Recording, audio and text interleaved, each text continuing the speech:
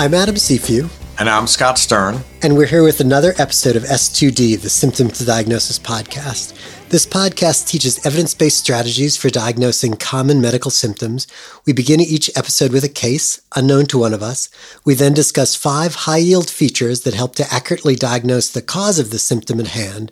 We then return to our case before finishing up with a discussion of fingerprints, common misconceptions, pet peeves, and other random pearls of knowledge pertaining to the week's symptoms. The cases we discuss are drawn from our clinical experience, but because protecting patient privacy is part of our oath, we never discuss actual patients, and most cases are composites. What are we talking about today, Scott?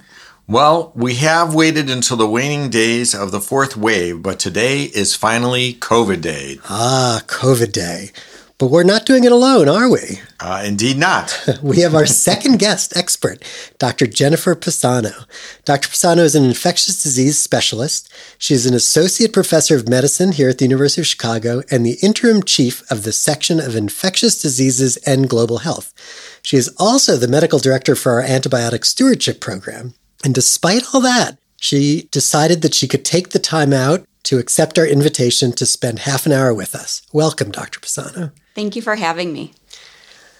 So, Jen, we've tasked you to cover a lot in the 5 points today. We're sort of going beyond our usual focus on diagnosis, and so we're going to spare our listeners a lot of the case discussion we usually do. I am just going to present a composite case, sort of taken from some of the early cases of COVID that we all saw in March of 2020, just so we have a case to anchor on. That sound good to you guys? Sounds great.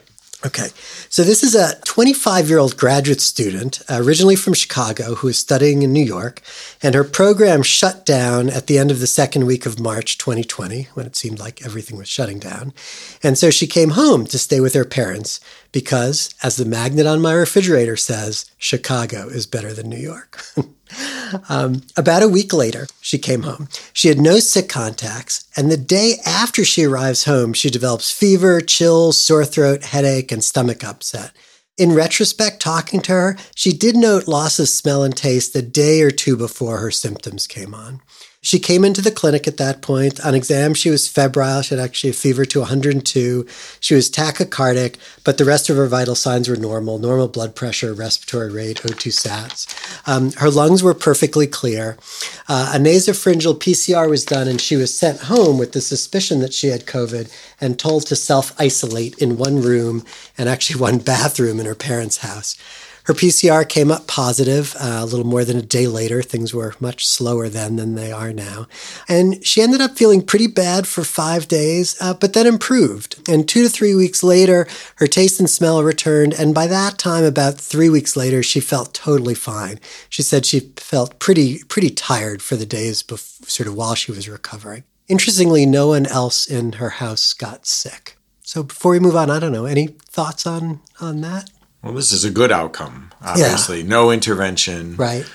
No technology, no steroids, no therapy, and no one else got sick. Of course, this was before the Delta variant, so it might be trickier nowadays. Right. Yeah, and even then it was impressive that the PCR came back in just one day. Yes. Because very early we were waiting up to 7 to 14 days, which is way outside the window you could do anything about it. Right. I do think it's been interesting thinking about, patients I've taken care of who either, have or have not infected the people who are around them. And then on the other side of things, people who have been like so careful, and you just have absolutely no idea where they got it from. It sort of argues, just how confusing it is, the infectivity of it and how we get this and so on and so forth. So, now we're going to leave our case for a few minutes and take a deep dive into COVID. And as I said, we usually really focus on diagnosis, but Jen, we sort of tortured you and just said, come up with 5 things, whatever you want to talk about. So how are you going to start us up? Yeah, so, I think I'll start with diagnosis, but I will preface, these 5 points is that in COVID, it seems like everything changes weekly. So hopefully some of them will at least be still relevant by the time our listeners hear this podcast. So first, I just wanted to talk a little bit about diagnosis because COVID-19 can present in many different ways, and the majority of cases are asymptomatic. The most specific symptom that people will report is this loss of taste and smell, like your patient did in the case that you presented. There are really two phases to this infection, the viral and the inflammatory. And the viral phase, people can have very subtle presentations, congestion, sniffles, or sore throat, or be very, very sick with influenza-like illness, fevers, night sweats, or GI complaints. This phase does not bring people to the hospital, though. It's really when they get shortness of breath or enter the inflammatory phase when they come into the hospital. And sometimes you ask them to think back and they won't even report any symptoms at all. So our threshold for testing does need to remain very low. Do you think of the sort of viral pneumonia that people get as part of the inflammatory stage, or is that something which usually precedes that? Yeah, it's probably a combination. I know very early in the pandemic, we were using CT scans to diagnose COVID. Right. I think it makes me really reflect on some of the other respiratory illnesses we have. And, even with influenza, how much is virus and how much is inflammation in the lungs? Yeah. I thought that was cool, actually, at the very beginning of COVID, when we were testing everybody, and we were, a little bit behind New York and Washington here in Chicago. And I was amazed at the other respiratory viruses that I was turning up, sort of pre-COVID, but all the like metapneumovirus and all those things, and being like, this is what I'm seeing all the time, Yeah, I think we're also learning how much of the other viruses people carry asymptomatically, right. Even influenza after they've already been vaccinated. Right. Right. I just had influenza 3 weeks ago, and the only reason I thought it was a cold was because I had to be tested for COVID so I could work, right? And the test was influenza. I'm like, in September? And I'm not even that sick. I mean, we probably will have a better understanding of all these viruses now. You just want to get out of work. Oh, yeah, that was it. Let me say one more thing about what you were talking about, which I think is really interesting when you talked about sort of testing thresholds, right? Because it has been true that sort of up to this point, you feel like, well, anything could be COVID. And so sort of you test whatever people come in with, right? You're like, and we'll test for COVID. It'll be interesting because at some point, we won't do that, right? And a GI bug will be a GI bug and you won't be thinking, COVID. And it'll be interesting to see kind of how our practice patterns change. Yeah, no, I completely agree. Earlier today, we were kind of imagining what it would be like if everyone was vaccinated. We probably wouldn't be, right. at this point doing any of that, right. like you were alluding to. So hopefully we can get to that point. But still today, even for people who are vaccinated, essentially for all the respiratory illnesses, just to be clear for our audience, we're still testing essentially everybody with respiratory complaints right now, correct? Yes, absolutely. Just because we, not all of our population is vaccinated, so we do have to, do a lot to make sure people are isolated and, decrease the chance of transmission. Good. So let's move on to point 2. So it sounds like point 1 was diagnosis. What's your point 2? So point 2, I'm going to talk a little bit about testing, and we did talk a little bit about that in the case in point 1. But there's been a lot of talk about when to send antigen tests and when to send PCR tests, and there's many places that are actually sending them both at the same time. Antigen tests are very useful for rapid results when patients are symptomatic, but they also can be unreliable for asymptomatic people, especially post-exposure when we do really rely on the PCR test as the best option.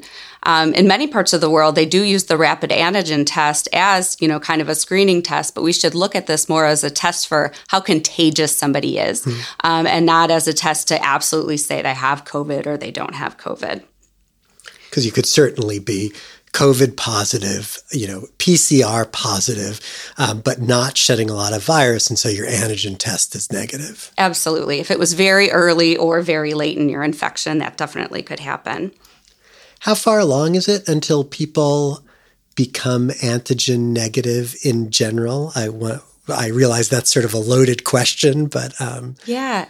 I would need to actually look at that. Yeah. I'm not really sure. But usually when, it's day 3, 4 of illness, maybe that the antigen will turn up positive. But I guess it depends with all this tests, like how much virus you're actually carrying in your nose, what kind of sample it is, and so on. I've been irritated by some of the labs, community labs, which have done, when people get tested outside, where you get an antigen test, an antibody test, and a serum antibody test at the same time.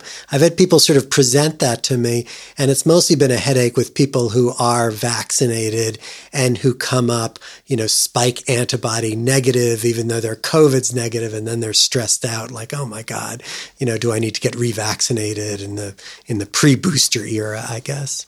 Yeah, no, and we still don't know a lot of what to do with these antibody tests because we don't really have clear guidance on what that number of the titer means. Right. So it's helpful if it's really high. It's helpful if it's 0, but anywhere in between is still a gray area. And if it's very high, do you feel comfortable telling patients that they are protected? I feel better about helping them make their own decisions about their risk tolerance. Sure. But yeah, I don't, it's really hard to talk in absolutes about any of the aspects. Good. Okay. So we've done diagnosis and testing. What's next? So the next point is treatment, and hopefully this will become more and more important over the next weeks to months. Having a low threshold for testing and rapid testing when symptomatic will allow people to access, early therapies, and hopefully we'll have more outpatient therapies soon. Still, the best prevention is the vaccination, and we want to make sure that everyone gets their primary series. But we do have monoclonal antibody therapy available now for people who are at high risk of being hospitalized. So they have diabetes or obesity, older age, or their immune system is decreased for whatever reason, that we can give when they're early in symptom onset, but we can also give them if they've had high-risk contacts to prevent the development of symptoms, which has been a new development in the past couple months. Often, we'll see people tested way after their symptoms started, so we're kind of out of the window to be able to give these therapies. So it's really important for our patients to be educated about this, as well as their primary care physicians and specialists to know when they can take advantage of these therapies soon. So high-risk contact, I'm trying to imagine what that might be. So maybe a transplant patient, somebody who's at very high risk of getting very sick, who got exposed, maybe a family member, so a significant exposure in a very high-risk patient. Is that the case where you might give the therapy even before their PCR is positive? Absolutely. If you can kind of catch them within the first 4 days of that exposure, that would definitely be an indication. Great. Good. Okay, so that's treatment. I'm going to go out on a limb here and guess that next is prevention. It is. So like I said during the treatment portion, vaccination is the best prevention right now for COVID, and we're still using our layered approach, knowing that our entire population cannot access the vaccine at this point, including children under 12, and that some of our friends and family members don't make the vaccine response like they would if their immune system was completely intact. So we do need, while our community numbers are still within the mid to high range, need to be masking and social distancing and smart about our exposures and chances for transmission. And that, I guess, that was really well put because, I think so much of the angst has been like, when can we stop wearing masks, right? And right, for most vaccinated people, the risk of severe infection is very low. But, the masking is beneficial for the community in general and for just getting to the point where wherever you are, the community transmission is so low that we sort of don't have to worry about it. Yeah, I agree with all of that. Certainly we hope people will mask, for each other as much as for themselves and their own family. Right. Well, we do see breakthrough cases of people who are sick enough that really would regret having it. It's not just for everyone else. People are sick for a week or 2 weeks. They may not get hospitalized, although I had one patient recently who was hospitalized with a breakthrough case, but still worth really being thoughtful about it for themselves. Oh, absolutely. And there was a period of time where we weren't wearing masks and we were seeing people come in, really sick with COVID. And we thought just the sheer number of virus particles they were being exposed to was causing those more severe infections. So, it's great if one person wears a mask, but if both parties are wearing a mask, it's even better. I get the common question I get in clinic every time is it safe for me to do X? Is it safe for me to do Y? Which gets to your shared decision making we were talking about before and discussing. What's safe for one person is everyone has their own risk tolerance, right? And so some people ride bicycles, some people don't. Some people ride motorcycles, some people won't, and so it gets to what sort of risk level people are willing to take. But it sounds like the factors they should consider is whether they're vaccinated, of course, whether they're wearing masks, of course, whether they're indoors or outdoors, right? Yeah. And the concentration of people, I guess, and also whether those people are vaccinated or not, right? Yeah, no, absolutely. I think smaller group gatherings inside when everyone's vaccinated is, is one thing. And being outside in a large group, we've heard about, cases spreading at concerts, when people are really packed together in front of the stage, even though they're outdoors, even though potentially checking to make sure people are vaccinated, we've heard of spread there. So you really have to kind of piece together. And I think these decisions are really personal, depending on kind of what you bring to the table, as well as who you might bring the virus home to. Right. And I think that really, makes people look at things a lot different. If they have grandparents they rely on babysitting for, if they need to go, work at a hospital or a nursing home, they might look at everything a little bit different. Great. Okay, let's move on to point 5. I actually have trouble predicting point 5. 4, I was all over. What do you got for 5? 5, I thought was a little bit more difficult myself, but I really kind of wanted just to get back to the initial pathophysiology of COVID from the very beginning. The SARS-CoV-2 virus enters the cells via its spike protein binding with the ACE2 receptor. And because these receptors are very widespread in the body, we can have different systemic presentations of COVID. And many of our therapies do focus on this binding. So it's really important to keep this in mind. We're still learning a lot about the pathophysiology of COVID, including, the initial presentation, as well as the inflammation and maybe how we can modulate this inflammation to save people's lives, really. And again, time will tell on how the interaction with the virus does affect kind of our long COVID group, our long haulers who have symptoms often for months and months and many even longer. That's interesting. I'm usually the one who poo-poos pathophysiology, but it is really interesting here. And I like the way you say that, wow, it's the fact that this receptor is everywhere that we get symptoms of this virus everywhere. It's not just a respiratory virus. So this is usually the time we move on to fingerprints, common misconceptions, pet peeves, and other random pearls of knowledge. But for this episode, we're just going to kind of mix things up. And I think we're going to take advantage of the situation and have Scott and I ask some questions here and try to learn something more. My first question is something that, I guess we sort of got into a little bit. Well, maybe not yet. But I've thought a lot about this during the whole morass. I'm really interested, obviously, and have been a little bit dogmatic, over the years about, boy, we need to base all care on randomized controlled trials, right? If you don't do that and use observational studies, you're apt to adopt things which end up not working when you actually test them, medical reversal, blah, blah, blah. Obviously, in the early days of the pandemic, right, it really made sense to adopt things without good evidence because we were just trying to help people. But I think looking back, it's really interesting that the things that have kind of stuck as far as our care, dexamethasone, vaccines, antibody treatment, the interleukin therapy, those are things which were proven early on with randomized controlled trials. While other things that we just sort of threw at people, plasma therapy, hydroxychloroquine, azithromycin, those have sort of proven not to work. There are some things like anticoagulation, remdesivir that, kind of made sense, and we're just sort of figuring out in whom those work. So I don't know. This is one of those questions at a conference where someone just stands up and gives a lecture, right? But when you think of that, Jen, as someone who's thought a lot about this, and you think about how we treated patients and how we think about future pandemics, I don't know. What would you say about that? It's like an essay prompt. Well, no, it is really interesting because, a lot of people say there's many other coronaviruses waiting to jump, from animals to humans. And this should really just be a lesson on how to get a really nice coordinated response together for the next one. Drug repurposing was all about, that was kind of the big thing in the first couple weeks and months of the pandemic. And, I think we could learn a lot from the recovery trial. We have other adaptive studies open now because with crisis comes opportunity, and just the sheer numbers of people who are being diagnosed with COVID, there'll be no excuse not to enter everybody into a randomized controlled trial in the future.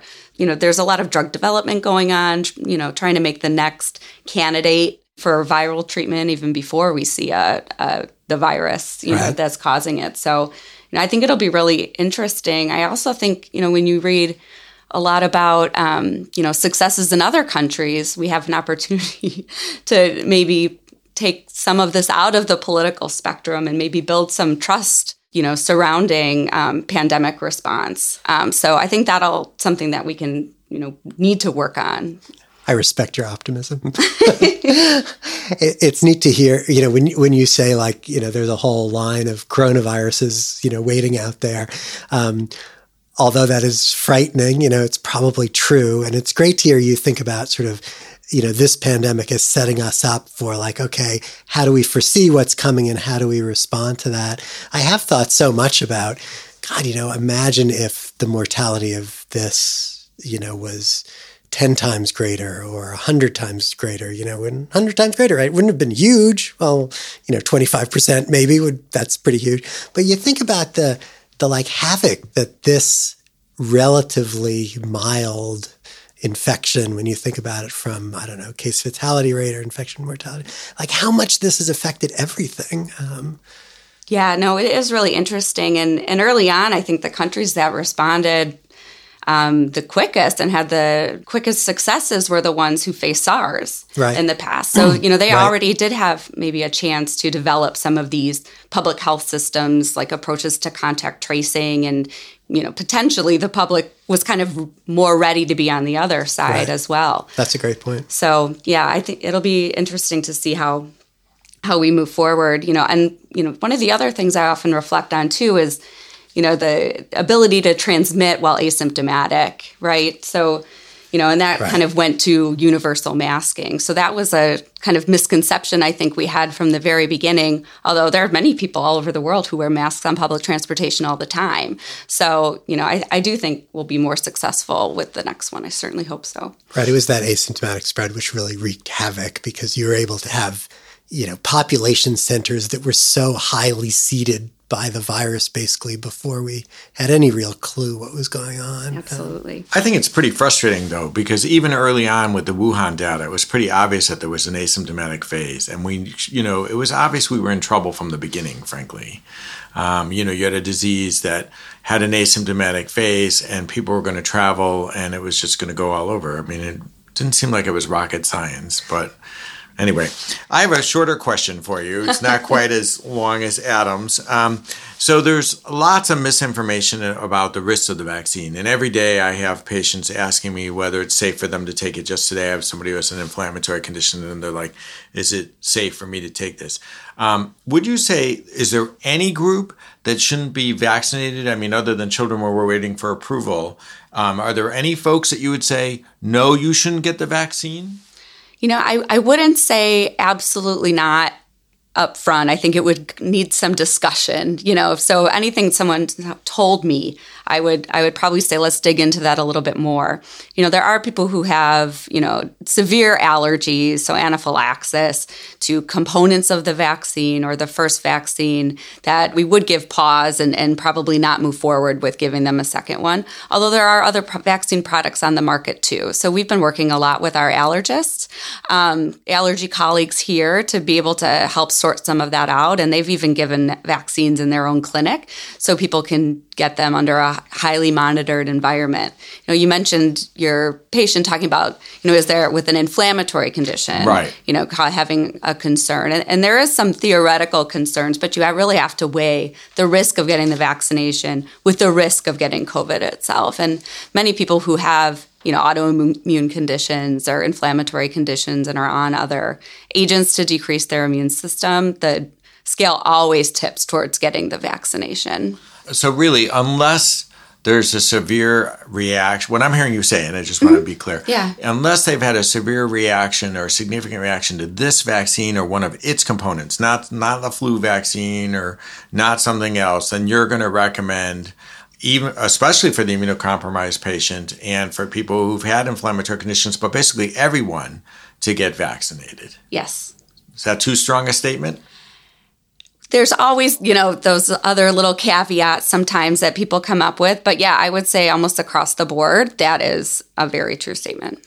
I'd like to underline one thing that you said was kind of giving props to the allergist during this, because I've had two patients, one of whom had a real, something which really concerned me, and one concern that I think was maybe, less of a real concern. But our allergists were incredible at sort of dealing with that. And in the person who was really at very high risk of being able to work this person through the process of getting vaccinated. That's fantastic. Yeah, and they've been really great too at just giving people the confidence, I think, to be able to go forward with it. Something else I've noticed a lot, and Scott, you kind of alluded to this before, is that, I've recognized physicians giving different recommendations, not because of different interpretation of the data, but because of, different risk tolerance of the physician themselves. And I guess we always know that when we see a doctor and we're getting recommendations, we're getting somewhat personal recommendations. It's not all database. But I guess this is just so sort of brought it to the fore. I've been particularly annoyed. The New York Times has published these graphs every now and then about like what some group of epidemiologists would do.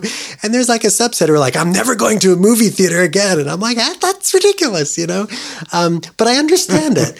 And I don't know, as someone who's dealt with this sort of advising, more than me, how have you, balanced your own riskiness? I do see you drive a motorcycle without a helmet to work every day.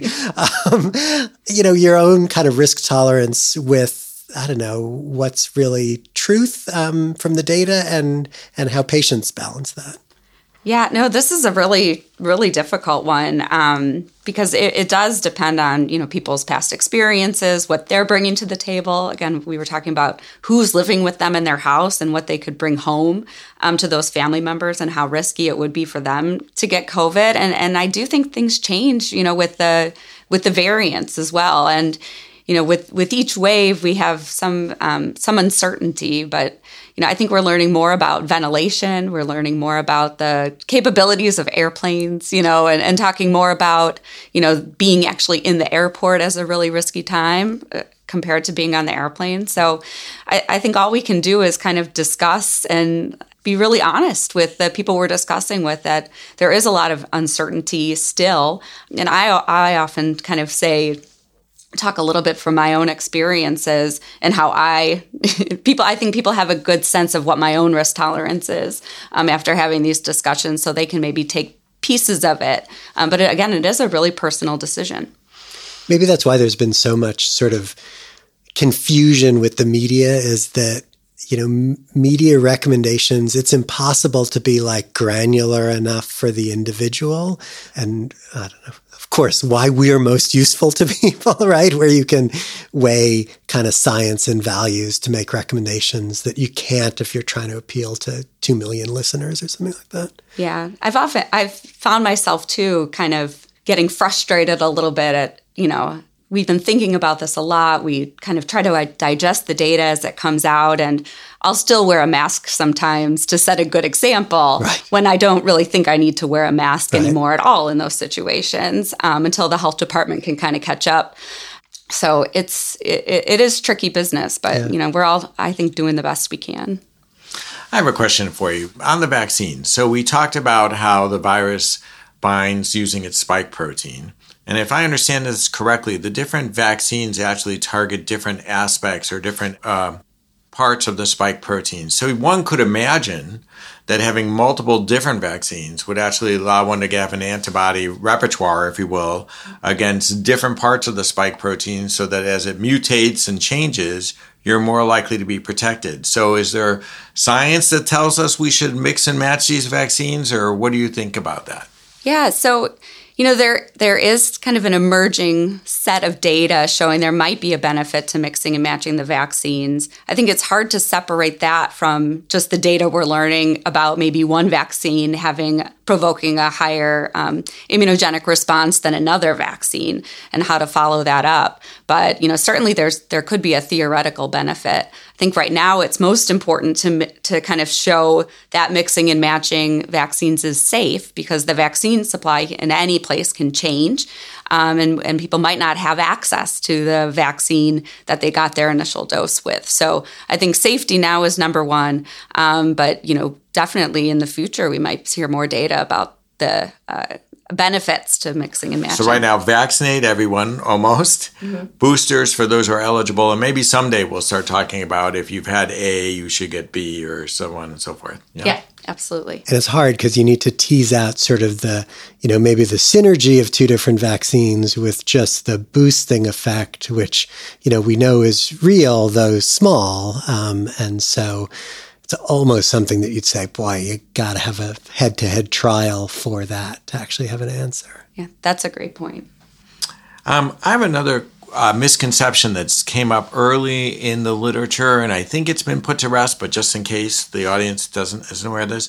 So you talked about how the virus binds the ACE2 receptor, and of course a lot of patients are on ACE inhibitors, and so there was a lot of concern at the beginning of the outbreak when we understood this, that patients on antihypertensives, particularly ACEs and ARBs, whether there was an interference in that, whether it put them more at risk for COVID or less at risk for COVID. And actually, it seems to me the pathophysiology of this is complex, but my understanding is they should just keep doing what they're doing. Can you comment on that? Yeah, no, that it was interesting at the beginning to kind of think of it, is it protective or could it be harmful in the face of COVID-19? But, there's really been no study showing us that there's any benefit to being on an ACE inhibitor or to not being on an ACE inhibitor. So right now, if you need it for your underlying conditions, talk to your doc and, you should continue taking it. Great. That would be a good example of where a lot of pathophysiologic hand-waving and wishy-washiness gets us nowhere in the face of actual data. I do believe you're referring to the questions I had for you since I was on an ACE inhibitor at the time, but you were trying to... For those of you who aren't in the room, you can't appreciate the smile on Dr. Sifu's face as he made that final comment to me. So we hope you found this episode of the Symptom Diagnosis Podcast useful and a bit enjoyable. A huge thanks to Dr. Pisano for willingly accepting our invitation to be our guest, and as it turned out, to willingly accept all of our questions, some of which were impossible to answer. Scott, we're going to have to get some S2D swag to start giving out to our gifts. What do you think? I think that's a great idea. Any suggestions of appropriate swag? Maybe, what are the things you put cups on? Coasters. An S2D coaster? Right? Oh, my God. Okay. As a reminder, our textbook, Symptom Diagnosis and Evidence-Based Guide, takes a much deeper dive into how to think about and reason through the diagnosis of medical presentations. Of course, the last edition did not include COVID at all because we somehow did not see that coming. The book is available in print, on your handheld device, and in a fully searchable mode via the Access Medicine website, available worldwide from McGraw-Hill. The music for this, the S2D podcast, is courtesy of Dr. Malin Martinez.